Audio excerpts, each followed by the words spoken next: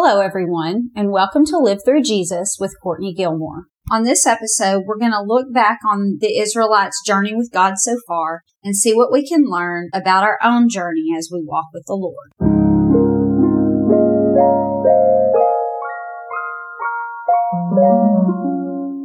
Now, just as a quick side note, I'll be reading all the scripture references for you, so you're free to just sit back, listen, and absorb, or you can grab your Bible and read along.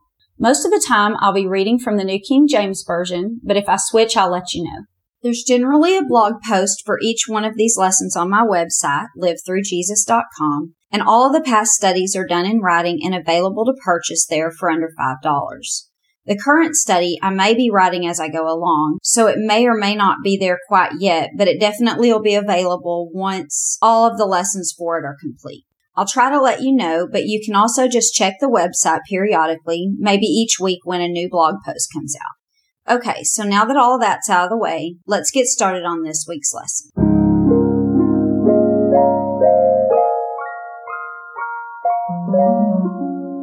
On the last episode, we completed the study, Beginning a Journey with God, and I do have that online for you to purchase if you would like to do that. Just go to my website, livethroughjesus.com, and you can find it there.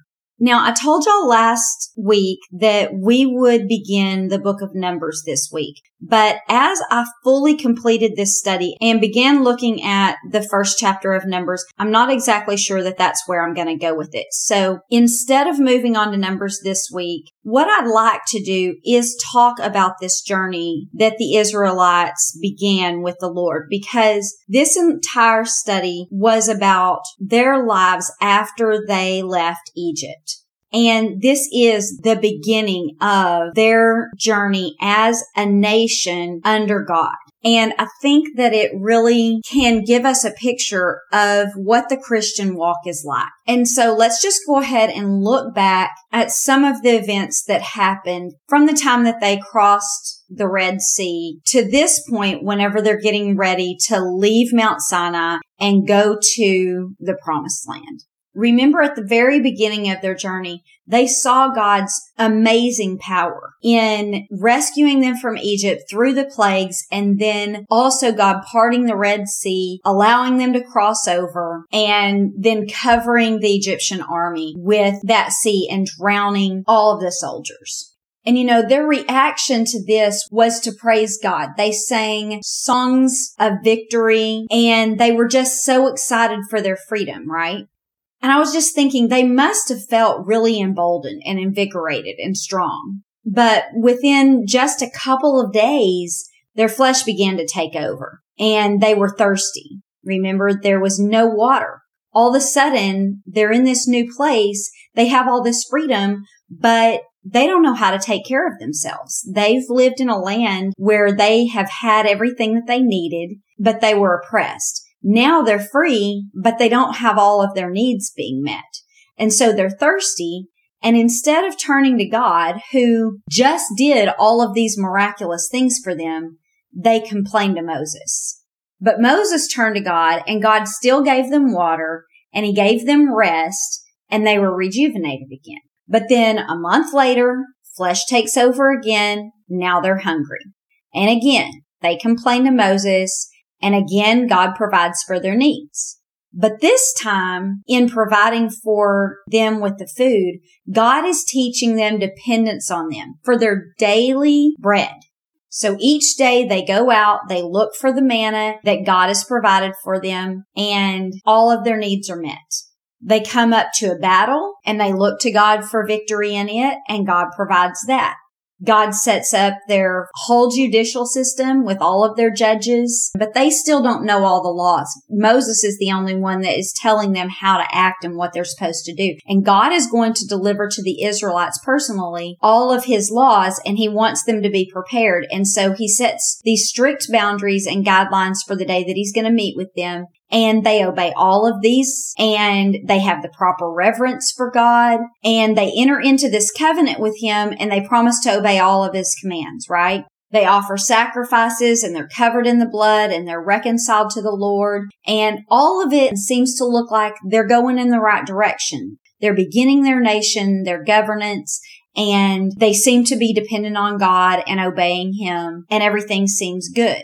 Even though it had been kind of a rough start, and at first they were complaining and not exactly knowing how to do everything, God was slowly teaching them how to be a nation, and they seemed to be doing okay.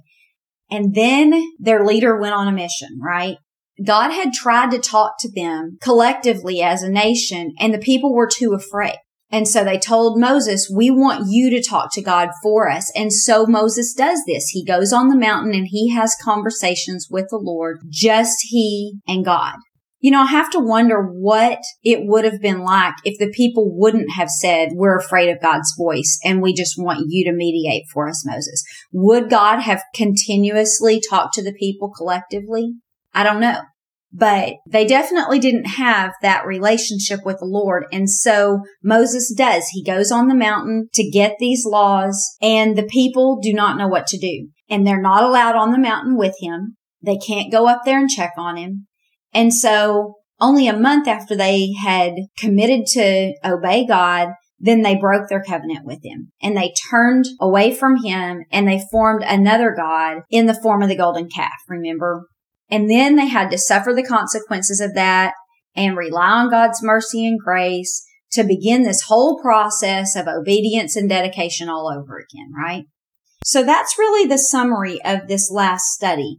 And before we move on, I just want us to see what lessons that we can learn from the Israelites as they began their journey with God. Does their journey sound familiar to us? When you began your journey with God, did you witness His power and feel the hope of new beginnings like they did? Most likely all of us did that whenever we were first saved.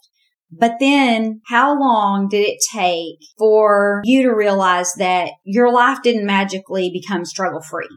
Was there a time that you started to realize not only is this a new beginning with promise, but it's also an unfamiliar life that is going to still take work and progress, and there's not going to be just an immediate victory? And then after you kind of understood that and you started to progress a little bit, did you hit that stable place where you thought everything was good, and then all of a sudden your foundation's shaken? Maybe in the same way that theirs was, where your Christian leader got a new job or moved on to a new place, and all of a sudden you felt lost. Did something bad happen in your life that kind of shook your faith a little bit? Something that made you question things? Did you fall away from God?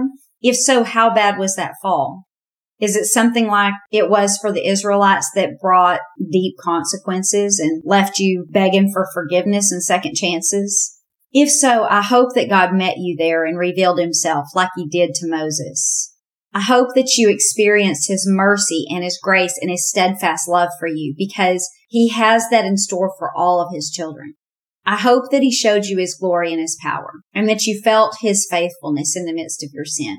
If at that time you turned back to Him and you were a little stronger than you were before, then that's progress, right? That's what it was like for the people. They crashed, but they looked to Him and He showed them how to depend on Him. I hope that at that point, your passion for Him was renewed and you began this journey with Him anew. Your commitment was renewed. You decided you were going to start over, and your walk with Him was stronger than it was before. The reason that I talk about all of this is because the Israelites' journey with God is a familiar Christian journey. I don't know your particular situation, but I would bet that it mimics this, because most Christians that I've spoken to, it does.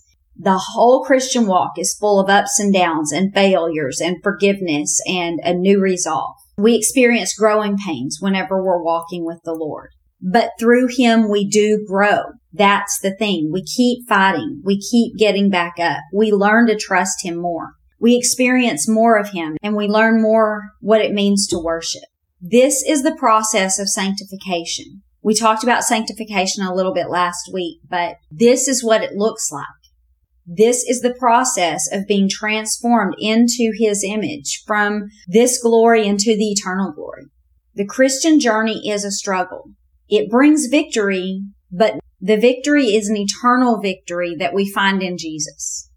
I want to read you a few verses that Paul wrote to the Romans. If this is Paul's walk with God, then I'm fairly certain this is how it goes for all of us. This is Romans 7:14-25, and it says, "For we know that the law is spiritual, but I am carnal, sold under sin. For what I'm doing, I don't understand. What I will to do, that I don't practice. But what I hate, that I do. If then I do what I will not to do, I agree with the law that it is good. But now it is no longer I that do it, but sin that dwells in me. For I know that in me, that is in my flesh, nothing good lives. For to will is present with me, but how to perform what is good I don't find. For the good that I will to do, I do not do. But the evil I will not to do, that I practice. Now if I do what I will not to do, it is no longer I who do it, but the sin that dwells inside me. I find then a law, that evil is present with me, the one who wills to do good. For I delight in the law of God according to the inward man. But I see another law in my members, warring against the law of my mind, and bringing me into captivity to the law of sin which is in my members. O wretched man that I am, who will deliver me from this body of death? I thank God, through Jesus Christ our Lord. So then, with the mind I myself serve the law of God, but with the flesh, the law of sin." See, this is the walk with God, the same walk that the Israelites had, being on fire for Him, ready to serve Him, and then quickly being hit with the reality of life and our flesh just taking over, right? And then slowly building ourselves back up, finally feeling like we have our feet on the ground until the foundation's ripped out from under us. Temptation hits. We fall away. We turn away from His direction or His way.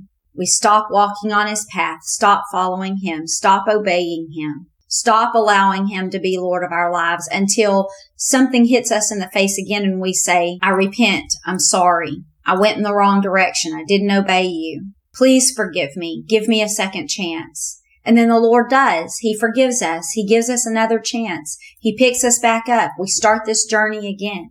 And so on and so on and so on, right? And the hope is that at least each time we learn from this and we get a little stronger and our faith gets a little stronger and we begin to trust Him more and the time between begins to spread out further and further. And each time we get stronger and our commitment is stronger, right? That's the nature of the walk with God here on this earth. It's exactly what Paul was describing here. If Paul desires to do the right thing and still can't do it because of the sin that's living within him, then we know that this is going to be the same for us. I don't tell you this so that you will give up because you know that you can't succeed anyway. That's not the purpose at all. As a matter of fact, it's meant to be an encouragement to show us that even godly men like Paul fall away, but they keep picking themselves up, keep going on this journey with God because what else is our choice, right? We know that our lives without Him are oppressed, just like their lives in Egypt were.